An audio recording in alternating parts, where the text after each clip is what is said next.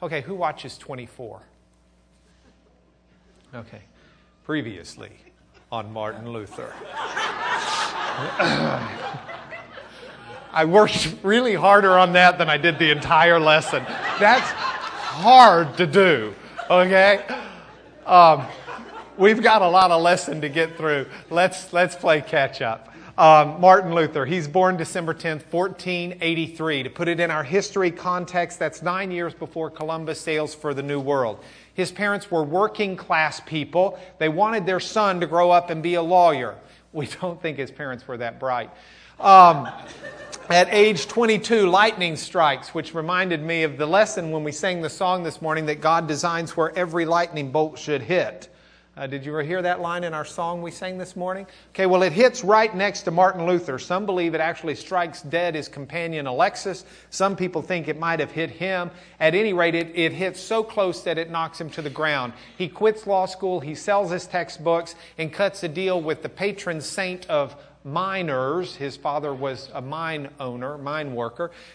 Cuts a deal with Saint Anna that he will become a monk if he lives through this ordeal. So he becomes an Augustinian monk and has the hair thing cut right up there on top. And at age 24 actually becomes a priest.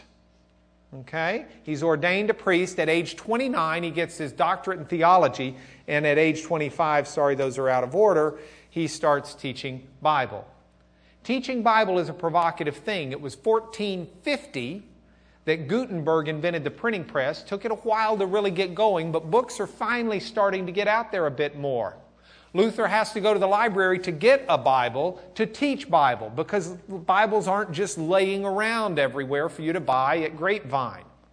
So he doesn't have ready access to one, but he gets one out of the library. He starts reading it so he can teach it. He's teaching the Psalms. He's teaching Genesis. And then he starts teaching Romans and Galatians and Hebrews. And while he's teaching it and he's trying to understand what it means, one day it just grabs him by the throat, because this is a man who's living a life of guilt. This is a man who spends 6 hours in confession when he just confessed the day before. And half of what he's confessing is what he'd forgotten to confess. But he's confessing things that are so outlandish that it's as small to us as I walked down the aisle to leave church, and I walked past a piece of little crumb of paper, and I didn't pick it up, which means the janitor would have had to have, and I could have saved him that effort. God have mercy on me, I'm going to hell. Okay? This guy had a real sensitive, tender conscience, and so he's teaching this, but as he teaches it, he learns that his salvation is not based upon what he's doing. It's based on what Jesus Christ has already done. Okay?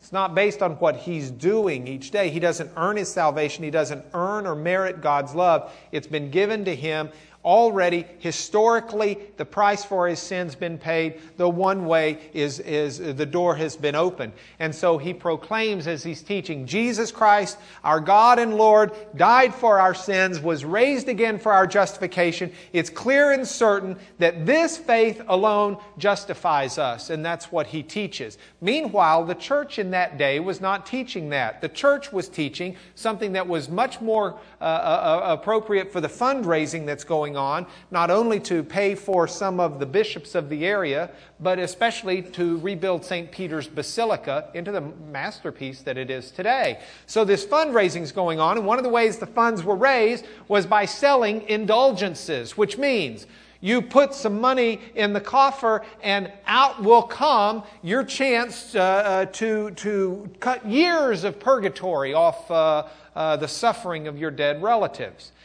There were also opportunities that came from visiting relics, and there were bones of apostles supposedly all over the place.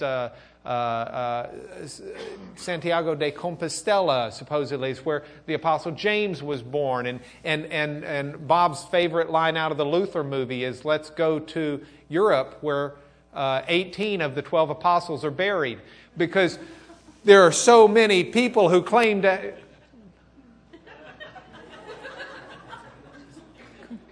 In other words, everybody's claiming, that they've got one of the apostles. Let's go to Europe where 18 of the 12 apostles are buried.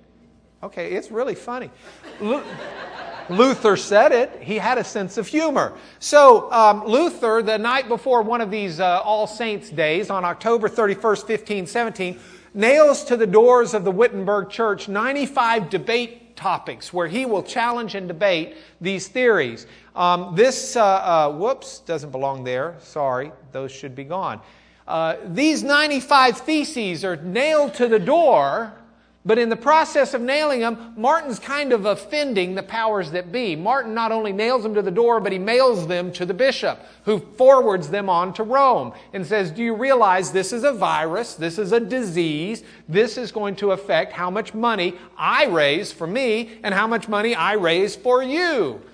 In Rome, it's not deemed a cool thing, and so the Pope sends out the word, hey, Frederick, who rules over Germany at that point in time, would you go ahead and send Martin down to us? We've got a few things we'd like to talk to him about.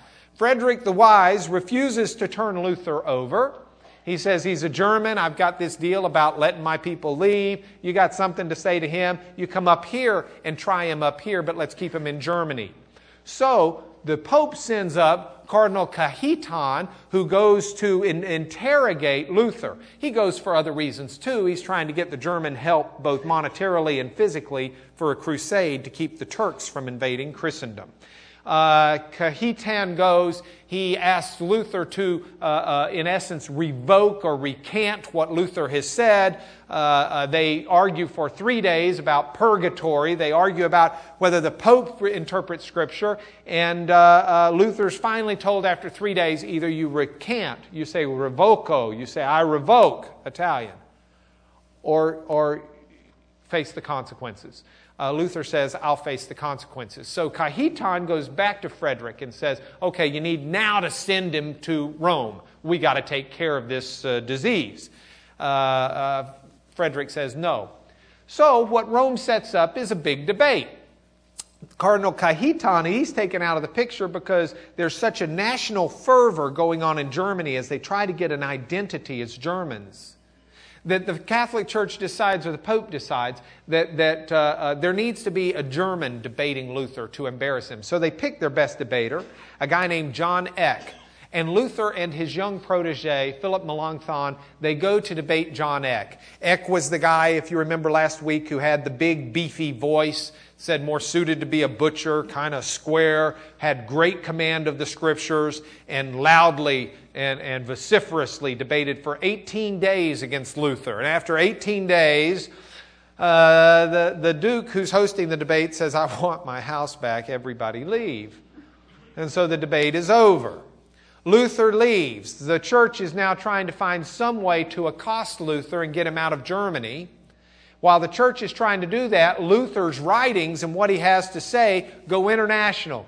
They go to Switzerland. Henry VIII gets plugged into them up in England. They're spreading like wildfire. And Luther decides to take it up a notch. And so he does. In 1519 and 1520, Luther writes some incredibly profound, hugely important missives or books. We talked about his first, called The Sermon on Good Works. This was not only a book that was written and distributed and published, but it was also a sermon series that Luther gave in Wittenberg, where he continued to preach. Luther explained at Wittenberg that the first and the highest and the most precious of any good deed we can do is to have faith in Jesus Christ. If you have faith, then you can have justification, you can have righteousness, you can be pleasing to God. But without faith, even the best human deeds are rubbish and worthless. And the idea, though not this expression, but the idea that I used last week that I want to refresh in your mind as we continue with the story is, if you want to bear good fruit, if you want to be a tree that bears apples, I want to have a wonderful apple tree in my yard. If I want to have a wonderful apple tree, and what I have out there right now is an oak, do you think the wise thing for me to do is to go to Randall's and buy a case of apples, take them out to the oak tree, and carefully with Scotch tape or thread, tie each one onto the tree? Would that give me an apple tree? No, it would not. It would give me an oak tree with apples tied on it. If you want a true good fruit apple tree, you've got to plant an apple tree. And Luther said, if you want righteous deeds before God, you don't just do them. You've got to have a tree of faith, because the righteousness of God is one that comes to you by faith. And when you have God's righteousness by faith, then you can produce the good fruit and the good works. When you've got an apple tree that's in good, sound shape, then it can make the apples. Just to do the works for the sake of the works without the faith in the tree is useless. And so Luther does this. And then Luther goes a step further in this book, in this tract, in this sermon. He says, historically, what you've thought of is you've thought that there are sinful deeds, and you've thought that there are mundane, everyday deeds like eating and sleeping and working. And then you've thought that there are the holy deeds like evangelism and praying and fasting. And he says that's ridiculous. There aren't three categories of deeds: sinful, normal, or everyday, and holy. He says there's only two categories of deeds. Get rid of the mundane category. Realize that eating and sleeping and working are good deeds. When I was in college, there was a poem, as a professor was trying to make this point. I had a professor who was a big Luther fan. And he said, he brought us a poem. And the poem was one that he made us memorize of sorts, at least in thought. The poem was basically one day, one very ordinary day, while I am eating, while I am sleeping, while I am changing diapers, my Lord will come back. How I wish that He had found me in prayer or telling someone about Him. God, have mercy on me. And Dr. Floyd, when he showed us this, he says, do you realize how profoundly messed up this person's view of God and the spirit life is? Because this person has bought into the idea that there are mundane, everyday things that we do that are not as holy and righteous as praying and sharing to the lost. And yet in God's plan, all of those deeds, when we do everything in the name of Christ, are all holy. There is a time to share to the lost. There is also a time to eat. And there is also a time to change diapers. And that is just as holy. The woman who is or the man who's taking care of an infant child is doing no less holy a deed than the person who is out preaching the crusade to 70,000. And it's a very good point. It's a point that Martin Luther made. And the effect of this was to change the cultural idea and to say that the spiritual elite, the super monks, the super nuns, the spiritual elite, and the common man are on equal footing before God. Now, if that's not enough, Martin goes a step further and he writes a second book on the papacy at Rome. The papacy at Rome. And this is one where he says, as it's developed and as it is practiced, the papacy is an institution of man rather than Scripture. Scripture sets up bishops for churches. And it's okay that the Bishop of Rome might start other churches around it. Ed Young can be the pastor of Second Baptist, and he can have Second Baptist Katy, and he can have the movie theaters. And he can still be the pastor of those. That's okay. But the idea and the encrustment that had gone with the Bishop of Rome, becoming the father of the church, Luther says is an institution of man. It's taken it further. Now, this did not get a ringing endorsement in Rome.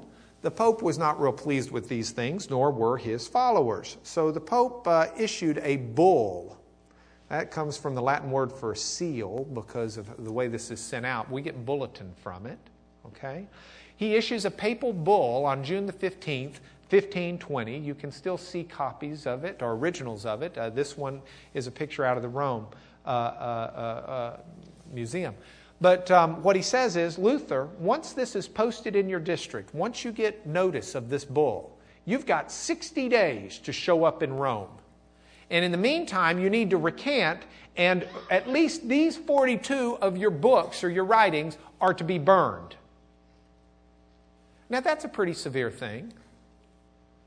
Showing up at Rome is not going to be a cool thing. It was John Huss, less than 100 years earlier, who got called to the Council of Constance because of his beliefs, which were very similar to Luther.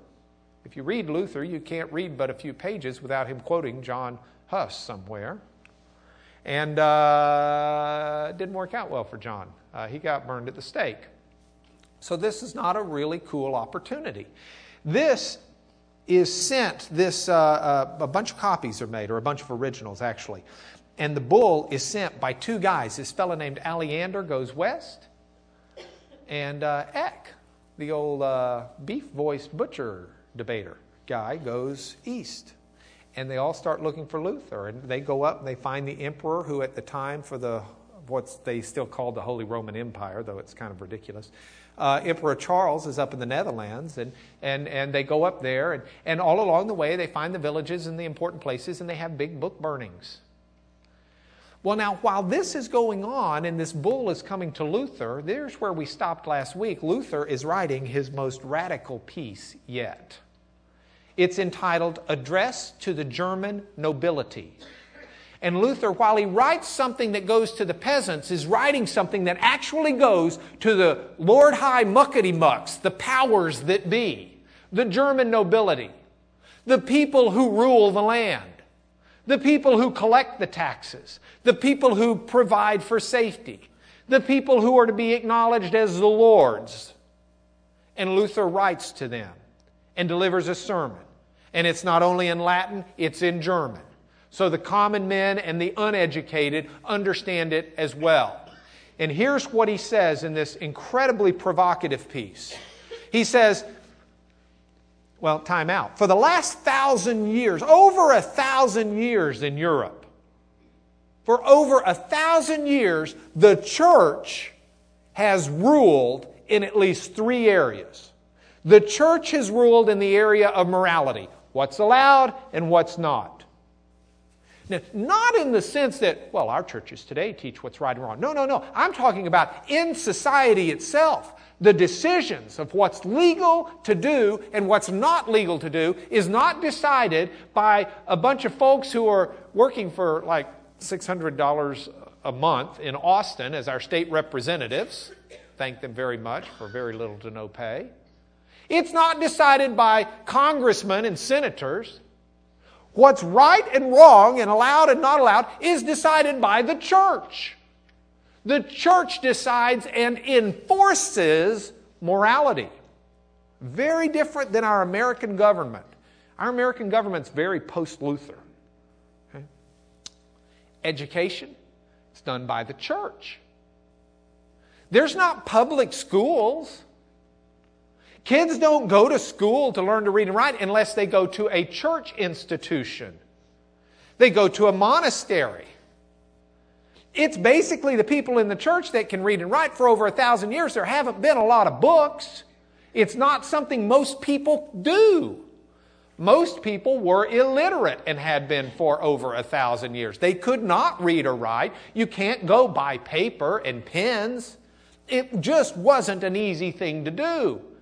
At least until the printing press. But with the spread of the printing press, this piece of fabric starts fraying among the edges. But for 1,000 years, it had been the church who were the educators. For over 1,000 years, it was the church that ran community life.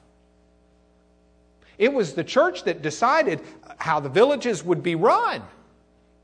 You say, well, what about the kings? The church controlled the kings. The way the church did this? Scripture. Nobody else really had Bibles.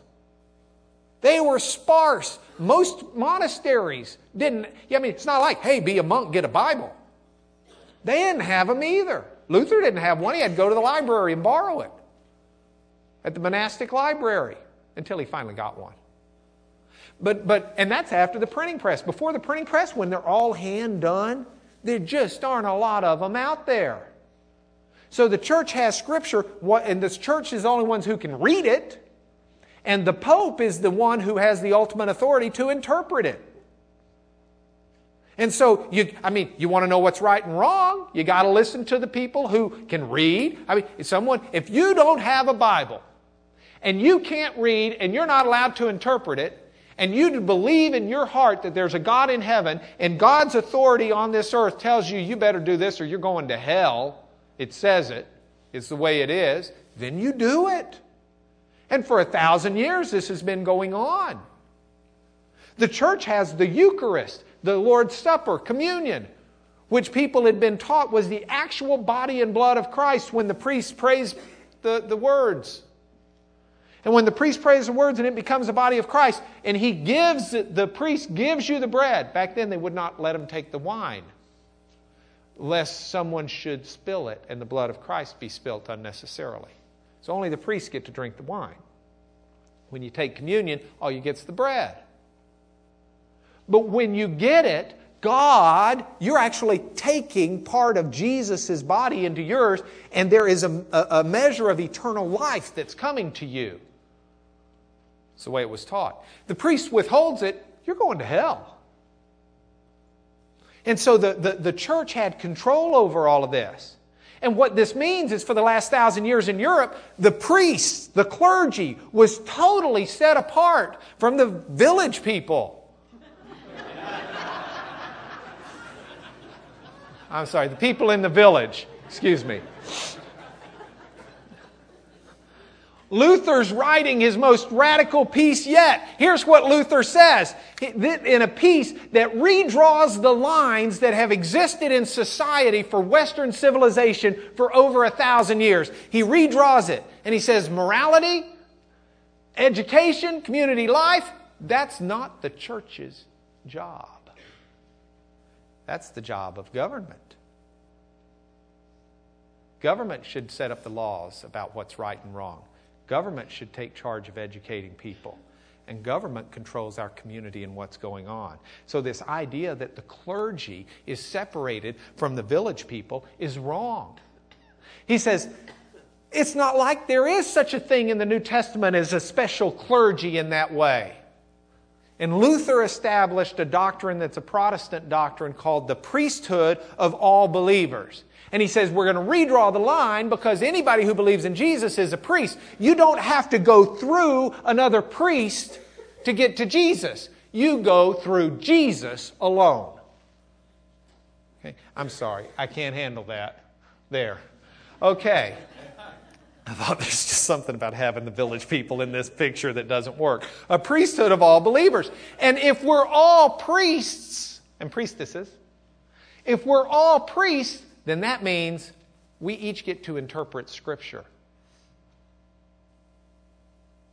Though within the lines of orthodoxy and councils. Then, if that's not enough, that kind of disturbs the church a little bit. They're not going to be real high on this book right now. Okay? Luther then starts contrasting the Pope to Jesus. Not in real good ways either. Luther says, for example, everybody's expected to kiss the foot of the Pope, which they were. Now they kiss his ring, but at the time they'd kiss his feet. He says, so we've got the Pope who wants his feet kissed. Meanwhile, you read about Jesus and he's washing the feet of his apostles. You've got the Pope who comes into town in a big parade wearing a golden suit of armor on the most majestic steed. In fact, an elephant even participates in some of the papal parades. And Jesus comes in on a donkey. You've got, so this is the big contrast that he sets up. This is not really going to help him there in Rome either. Then, if that's not enough, the third part of this book, he says we need to reform the church. We need to peel away from the church things like providing for the poor. I'm not sure Martin Luther would have been a Republican.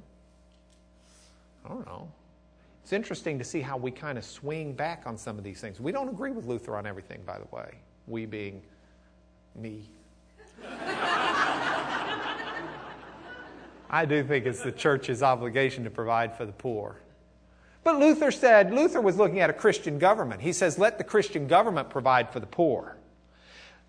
The church should not have any control over government, Luther says. Let's peel away the control. Luther says if we'll peel away the control that the church is exercising on society, and we strip it of its governing powers, we strip it of its wealth, then the church can better focus on the spiritual functions the church ought to be focused on. Well, now this goes out to the German nobility at a time when the church expects Germany to continue paying its taxes and tithes and everything else. And this goes out at the very same moment that Luther's emissaries are trying to track him down with the bull that says, you're in trouble, you better recant, and you better get to Rome and burn your books. I think they would have added this book to the 42 if they had known it was being written at the time. So while this is going out, you know what Luther's doing? He's writing another book.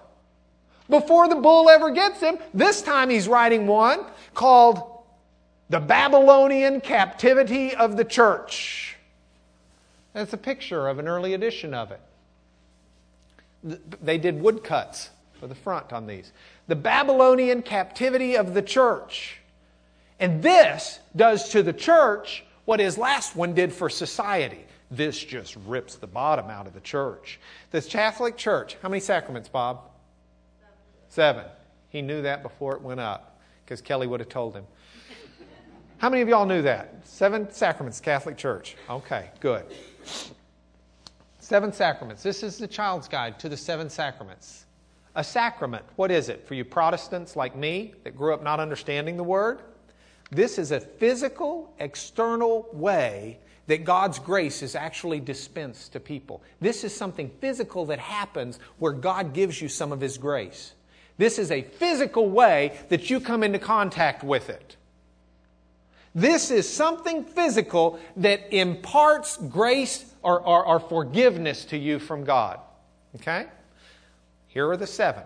We have baptism, the Eucharist or the Lord's Supper, confirmation, penance, confession, unction, which is prayers, last rites type thing, ordination, and marriage. Got them? Those are the 7 sacraments. Now, to Luther, he called this the Babylonian captivity of the church.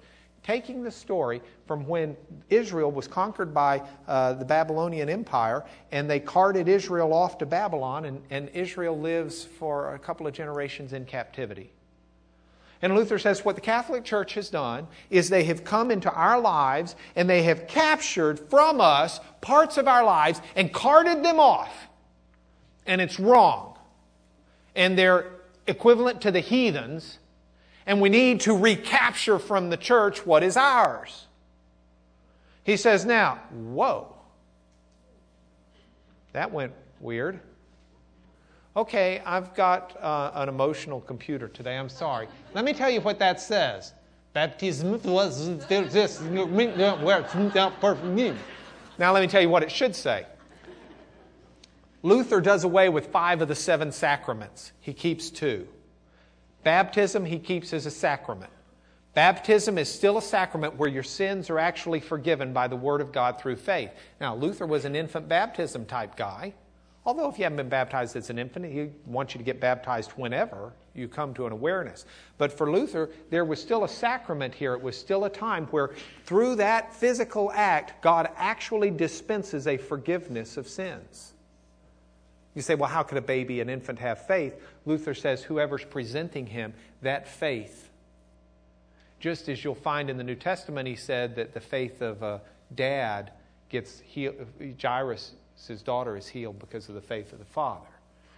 The faith of a parent can heal and before God. So Luther says that that's the way it works. And he keeps that sacrament. The Eucharist, Luther keeps that as a sacrament, but he changes it. He says it's not the priest who pronounces and brings God down into the elements. It's rather the faith of the receiver that takes those elements and makes them the body and blood of Christ. So that's the way he changes a bit what's going on, but that's still, for Luther, a sacrament. Penance, confessing to a priest, Luther says, it's not in the Bible. Bible says to confess your sins one to another, not to a priest. And because Luther thought we're all priests if we're all believers, then when you confess your sins to someone, you're doing it. You don't have to go through a priest. You don't have to do penance. There's no special forgiveness that comes from confessing your sins to a priest. He doesn't have that power that anyone else doesn't have. Confirmation, he says, it's a good thing. It's a good thing for someone who's been baptized as an infant when they reach a point of accountability to confirm that they have living, viable faith in Jesus, the Messiah, but that's not what imparts salvation to them. Marriage, he says, this is part of the stranglehold of the church. It's a song by Ted Nugent, but I couldn't figure out how to put it in here. The stranglehold part, not the marriage. Marriage, stranglehold of the church, but it doesn't impart grace. See, Luther was convinced the church has just got us in a stranglehold. They control everything. They control your baptism at birth. They control your communion. They control your marriage. They control your confirmation. They control when you're sick. They control the idea that some are going to be ordained as priests. He says that's not some special dispensation from God where people's lives are changed when they're ordained. You don't find it in the Bible. Extreme unction, praying for the sick before they die, last rites. Luther says you don't find that in the Bible. Well, you find it in James. But he says, I'm really not too sure about that book anyway. Luther was not a big James fan. In fact, he offered a reward one time to someone who could justify and explain how James is consistent with Paul on justification. And I wish so much I had been alive then because I could have gotten the reward, I think.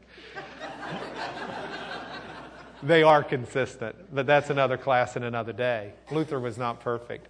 Now, October 10th, 1520, Luther's just written this book that basically urges Germany to dump the church. And then he writes another book that basically urges the Christians to dump the church. And then the bull comes, October 10th, 1520, and it's posted. And Luther doesn't go to Rome. In fact, Luther doesn't burn his own books. Luther gets with Philip Melanchthon, and they have their own little party. But before they do it, Luther writes a fifth book. You know, you got 5 fingers on your hand. Might as well write 5 that summer. He's only written 4, and he writes it with a personal letter to the Pope. Okay. It's a little more conciliatory, but it's really kind of offensive. I doubt the Pope ever read it, but if he did, he'd have been very shocked because Luther does not write the Pope like Your Holiness. Instead, he writes him like his buddy. He says, hey, I got some ideas for you. You may want to take these. This will help you out. And that's not the way you typically address the Pope. Now, I don't know about any of you with Catholic heritage, but have you ever written the Pope a letter just suggesting to him some things he ought to do to change his life and turn himself around and help the church out? Generally, those things aren't done now any more than they were then, but he does. And then, instead of burning his own books and taking himself to Rome, he and Philip Melanchthon in December, the day after St. Nicholas Day, have their own book burning. But they proceed to burn not only the Pope's books and the scholastic books of the Catholic Church, but just for good measure, Luther holds up the bull and throws it in the fire. Okay, this is bad. Okay? So the Catholic Church goes ballistic, might be a way to say it, writes the emperor and says, okay, Frederick's dodging us on this thing. You got to get this guy, and we got to get him disposed of. The emperor says, I need the support of the Catholic Church, and I'm a good Catholic fellow, so I think he's right. They're going to have a big mega meeting from January till the summer in Worms. They call it Worms, but it looks like worms to me, and I'm from Lubbock, so it's Worms. They're going to have this big mega meeting. Now, anything that's going to be a big meeting should not be called a diet, but that's what they call them. The diet. It's a general council assembly. And Luther gets called before the church at the Diet of Worms, which Dale Hearn says is what made him so sick. Nobody ever can survive on a diet of worms. Luther gets called before, and who's going to prosecute for the church but his old debate nemesis, John Eck, old beef throat. So, Luther's called before. The emperor himself is there. Luther is assured safe passage to and from. That's important because you remember John Huss, if you were here for that class, he got assured safe passage to, but didn't get assured safe passage from, so he got there. Then they arrested him and burned him at the stake. Okay, Luther learned from that. He said, I want safe passage there and back, please. Okay? So he gets safe passage there and back assured. Luther shows up. It's in the afternoon session. The whole place is abuzz. Now, this is really an incredible picture. Oh, to have the magic Wayback Time machine from Bullwinkle and Rocky days. This would be so cool to go back with Mr. Peabody because the emperor, Charles, who's got the lineage that goes back 1,000 years, is there with all of his accoutrements on his big throne with his train. The Catholic Church sends in their biggest, brightest, and best. All of the audience is filled. It's standing room only. And Luther, the humble little used-to-be monk, comes in, the miner's son, whose dad's still ticked at him because he dropped out of law school, who's got all the personal problems that come with all that. And he comes in the midst of all of this pomp. And laid out on the table in front of him are his 42 writings. And Eck says to him, are these books yours? This is his trial, ladies and gentlemen. Luther says yes. Eck says, do you defend them or recant? And total silence. Everybody waiting to hear. Luther pauses. Luther says, can I have a day to think about this? And the whole place just starts, and some of the people are disappointed. They just wanted Luther to be Luther, and some of the people are thinking, holy smoke, he's going to recant. And other people are thinking, well, of course he is. He's got the emperor there who's going to strike him dead if he doesn't. And everybody's abuzz. And the Eck, the debater, says, no, you're a monk. You're a preacher. You're a doctor of theology. You wrote them. You have to be prepared for this. You know that's what this is about. Now answer the question. The emperor says, come here. Eck walks over and the emperor says, give him a day. The emperor's sitting there thinking, I don't want a mob scene. Let's just, maybe the guy recants and then we just burn him quietly and everything's okay. So Eck says, well, all right, you get a day. Tomorrow, 6 p.m. It's here. The next day, though the first day they said you couldn't squeeze in another person, the next day more people are there. All of the pressure, all of the pomp. Everybody wondering, did Luther decide? Is he going to recant? He's clearly hedging a bit. Luther is there, and he comes in the room. And you got all the people, and you've still got the king up there, the Holy Roman Emperor. And the question is asked again. Are these yours? Yes. Do you defend them or recant? And Luther says, my conscience is captive to the Word of God. I cannot and I will not recant anything. For to go against conscience is neither right nor safe. God help me. Here I stand. I cannot do otherwise. Amen.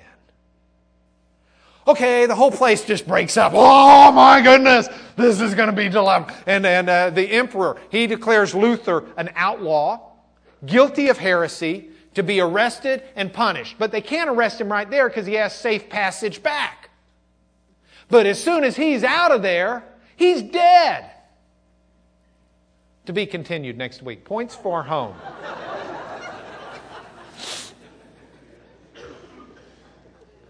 Where do you stand? What do you value enough to die for? Some of that's easy. I give my life for my family in a heartbeat.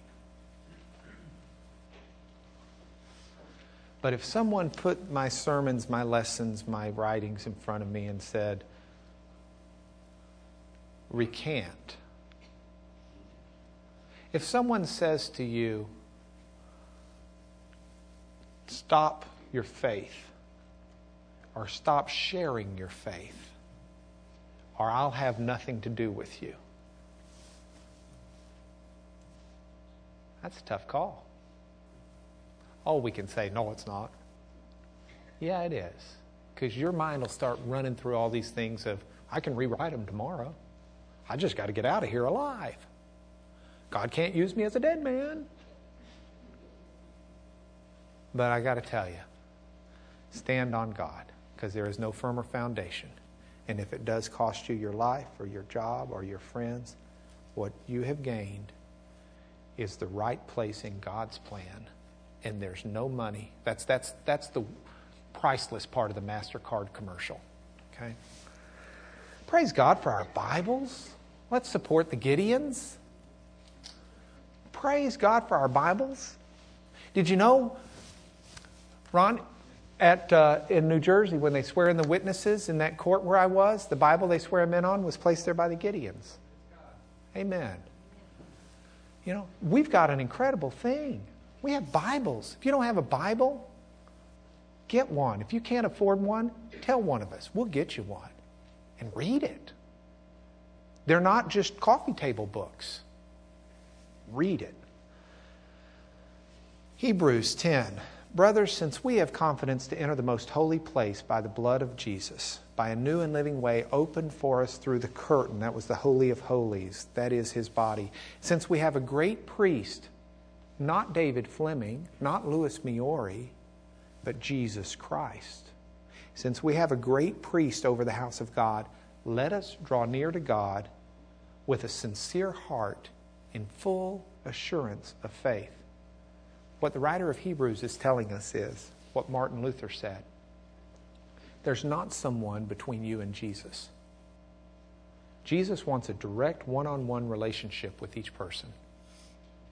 The beauty of what Jesus did when He came, He didn't merely come to be God and Lord. He didn't even merely come to be rabbi and teacher. Jesus came to be our friend. One of my favorite lessons I've ever gotten to teach, and I try to teach it periodically because I need to hear it, is that in the pages of the Bible we have so many expressions of God. We have an awesome creator God who put the stars into place and called them by name, and sometimes I need that God in my life. We have an incredible teacher God who enlightens and inspires and guides in wisdom and discernment. And there are days when I need that God in my life. But we also have a dear friend, a Jesus who eats with us, laughs with us, walks with us, sleeps with us, chums around with us. And there are times when I need that God in my life. And God's got all these different ways He's revealed Himself to us. But we really miss out on the beauty of God if we don't realize that one way is directly just Him and us in the quietness of our hearts, and nobody else between us. And that's the relationship with Him we can have. Would you pray with me? Our God, thank You for the lessons that we get from the way You've worked in history, the way You've moved in Your church, the way You've awakened us to certain things at historical times, and the way it awakens us today. And Lord, I'm struck as I read Martin Luther with so many things of his that I find just incredibly enlightening, and so many areas where I think, wow, I don't agree with that. And I'm sure, Lord, in my own life, it's no different. That there are some things where maybe I understand what You're doing, and there are some things where I'm probably so far off. But I do know, Lord, that I love You. And I do know that You have always been there for me. And that's a testimony I share with everybody. And I thank You for that. And I pray with humility for the forgiveness that comes through the blood of Your Son. And I pray it not only for me, but for all of my friends here. And I ask that you would touch our lives and our hearts today in a very special way. Draw us near to you with no one in the middle. Through Jesus, we pray to you. Amen.